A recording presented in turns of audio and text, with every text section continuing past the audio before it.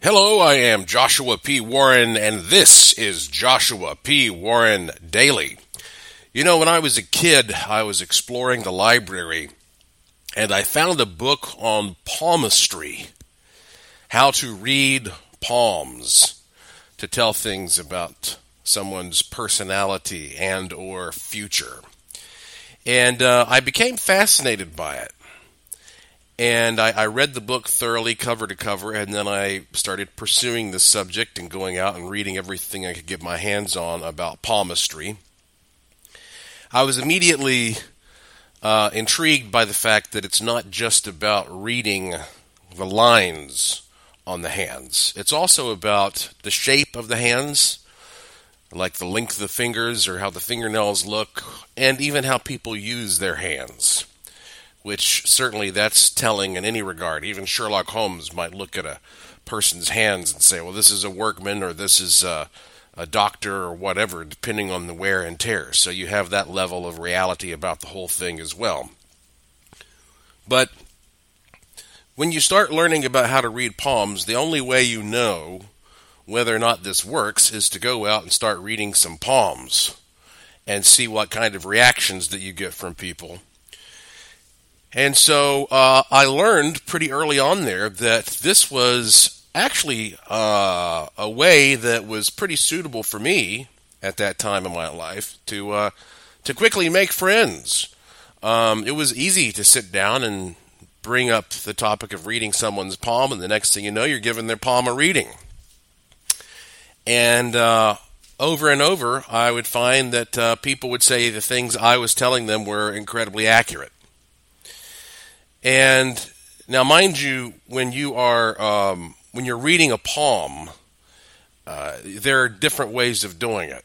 I mean, you can just sit down and look at the person's palm, or let's say you're trying to become a bit more intimate with a young lady. Well, you might take her palm into your hand, and it would work. It would work. You know, it's a fairly intimate thing to take someone's hand into your own and sit there and more or less, play with it while you're discussing the depths of the soul for 10 minutes or whatever. So there were a lot of useful ways of doing this. Let me put it this way: it had a lot of different usages.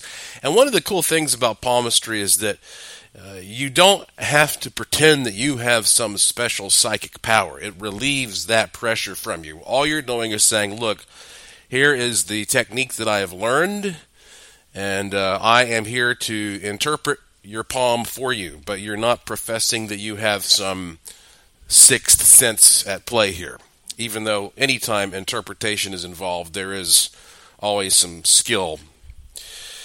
So over the years, I didn't do it as much, but even to this day, if I meet someone and I'm trying to sort of size the person up, I very frequently will at some point take a look at the hands, just a glance, and I do think that there are, again, tangible things that you can tell from the way the hands are shaped. In fact, I just, not too long ago, occasionally I offer these little kits, special products and things through my website, stuff that I find cool, that I assume the people who follow my work will also find cool. And one of the things that I offered in this little kit was a little palm, a palmistry palm. I have it in my hand right now, made of some kind of resin, really cool.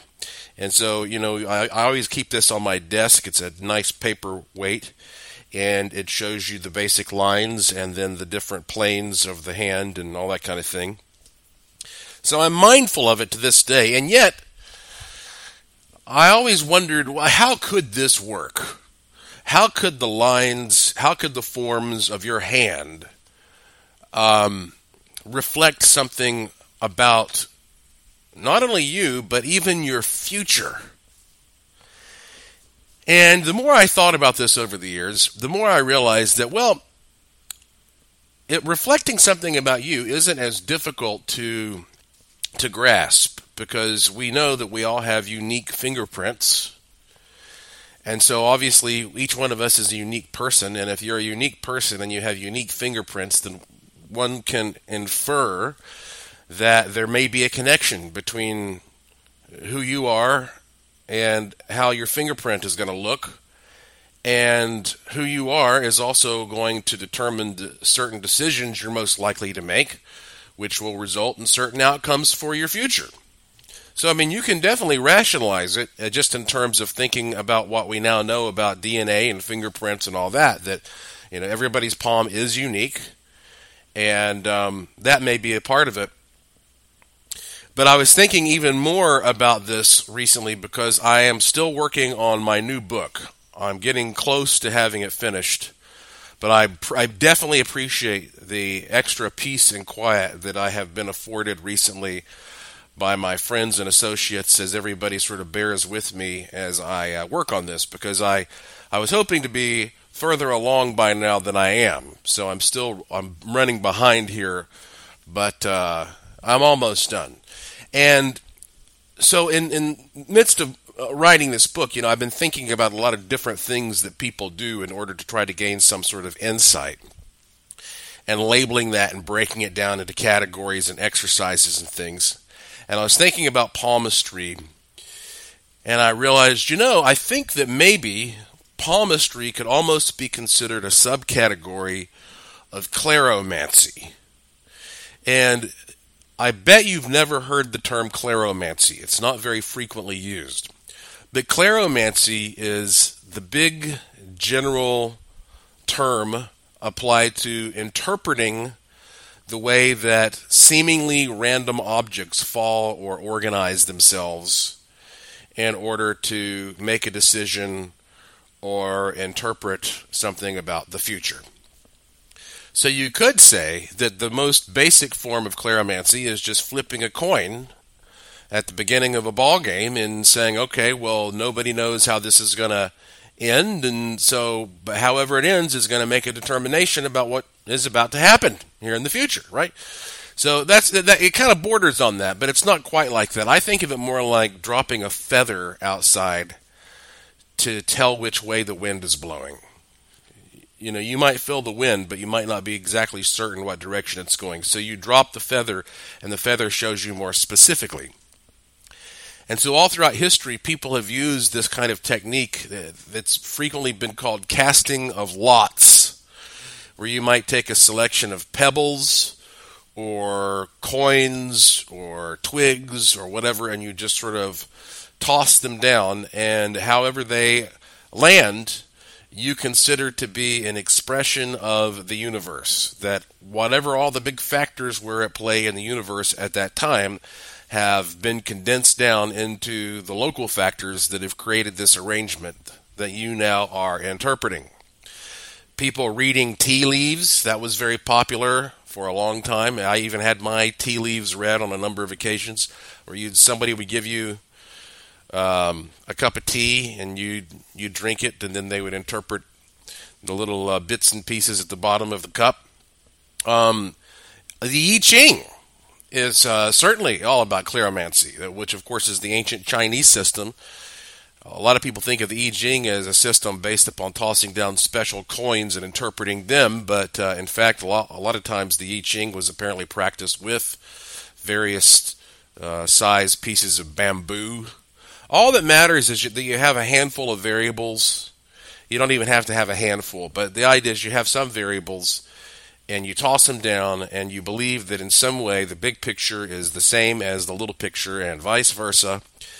And so the universe is communicating with you, but it doesn't necessarily speak English to you, or French, or Chinese, or whatever your language is. Instead, you have to interpret it based upon the way the objects are assembled, created by the factors of the universe. So that ought to make sense to you. And that is what's called kleromancy. And the more I thought of it, I thought, well, it almost seems like that palmistry could be considered a form of kleromancy, meaning that every single time you take a handful of coins or stones or seashells and toss them into the air, they ought to come down in a unique pattern.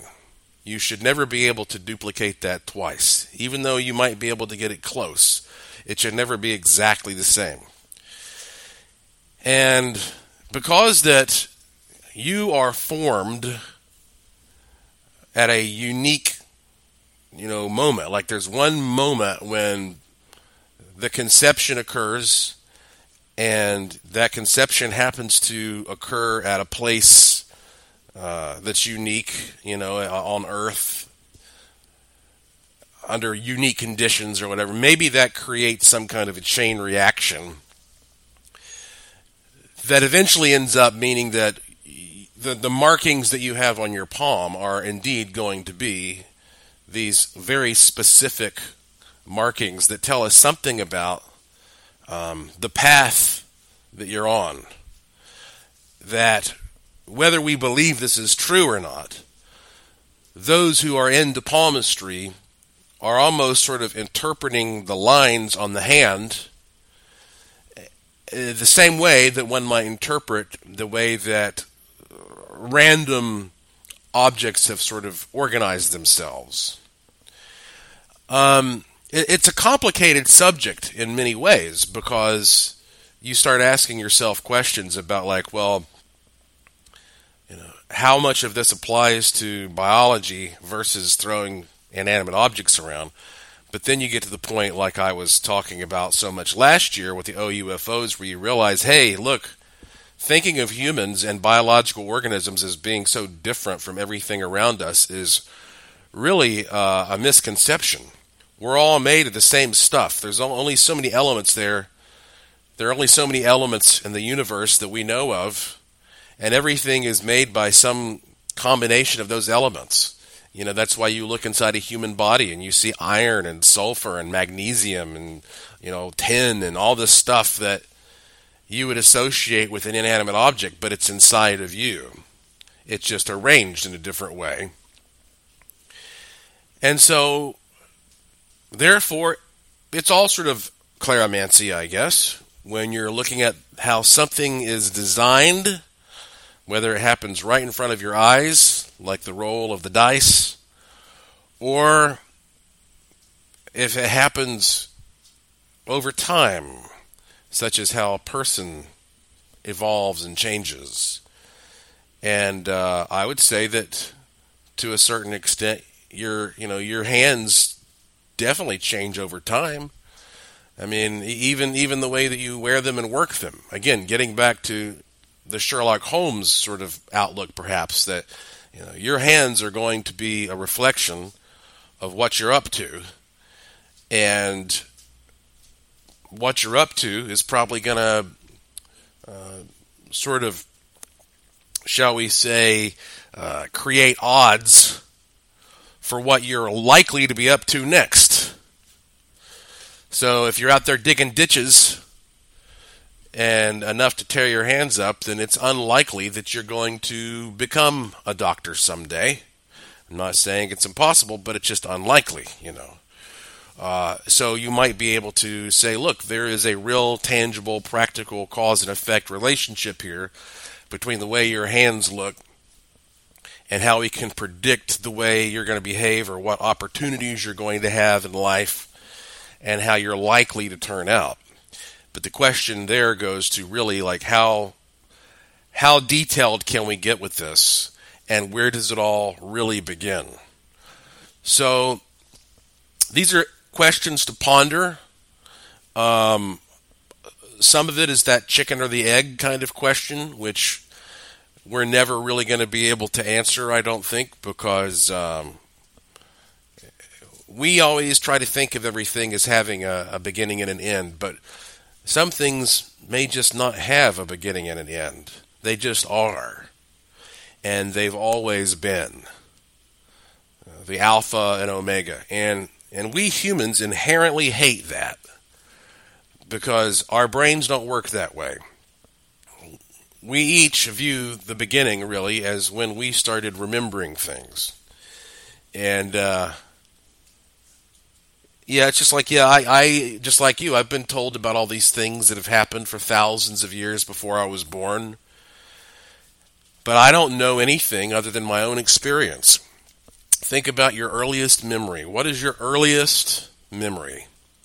My earliest memory is, well, for one thing, I remember not being able to talk yet, and I've heard that that is not normal, but I do have memories of being a baby before I could even talk or walk.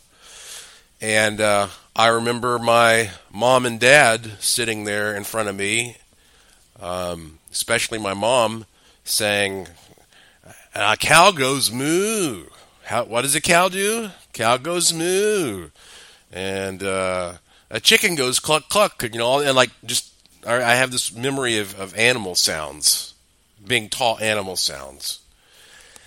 And then I have a memory at some point of looking over in, I guess, what amounts to a crib and seeing Cookie Monster sitting there. Now, I was not frightened by Cookie Monster, but it makes you wonder, if you look at how I've turned out, if like the first thing I saw that was a figment of imagination was Cookie Monster, if that somehow made an impact on my view of reality and what was possible. I don't know.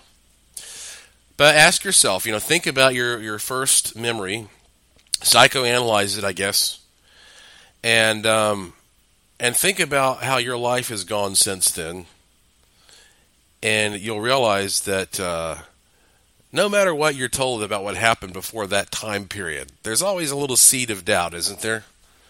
You just don't know what happened before you were around. Sometimes you don't even know what happened when you were around.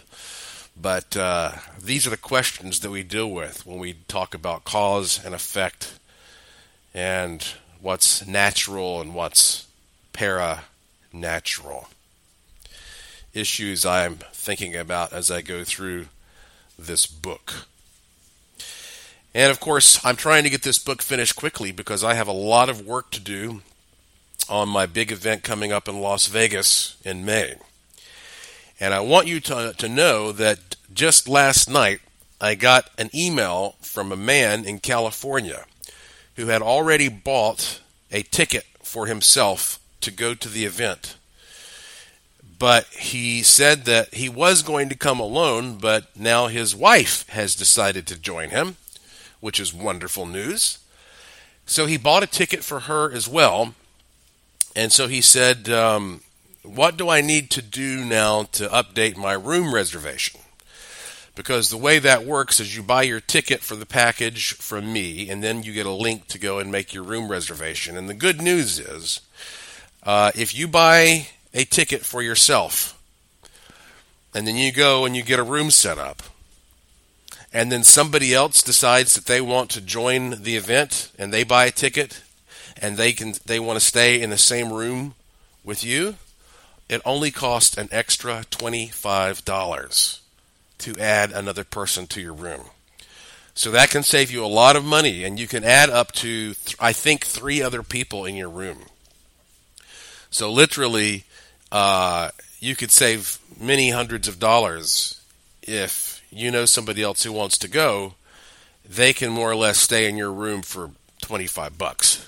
So you should know that if you have any friends or colleagues that are interested in coming to the event, that they can actually come and save money. Or you could work an arrangement out where you just take the overall amount of money and you split it with them, and so that means they're helping you out a little bit, and you both will save a little money. But just know that an extra $25 is all it takes to put another person in your room. Now, they still have to buy the pass for the event, which is all the information is there at youwillmanifest.com, youwillmanifest.com. There's also a payment plan there where if somebody wants to buy a pass and they just can't afford it, that's fine. You'll see options for that as well. But we're getting down to the wire here pretty close, and I don't know how many tickets are left, but I will tell you that only 100 people are allowed to do this. So youwillmanifest.com has got that information for you. All right, well, I'm going to get back to work here, and another busy week for me. In fact, Wednesday night I'm going to be on Beyond Reality Radio with Jason Hawes, and you know him from Ghost Hunters, right? Jason and J.V. Johnson. It's a great show. And so I'll be doing that, and I have a lot of other things in store that I'll be telling you about as well. This podcast is called Joshua P. Warren Daily. It's always short. It's always free. I try to give you one every day. And if you go to my website, joshuapwarren.com, you'll find all kinds of goodies there. You'll find a curiosity shop. You'll find a section that you can click on called Gallery of the Strange with weird images and video clips.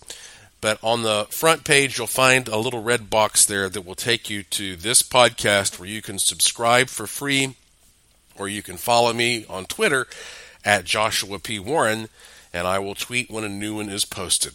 So I hope you have had a great weekend, ready to start off a productive week. Thank you for your support. Thank you for listening. Thank you for staying curious, and I will talk to you again soon.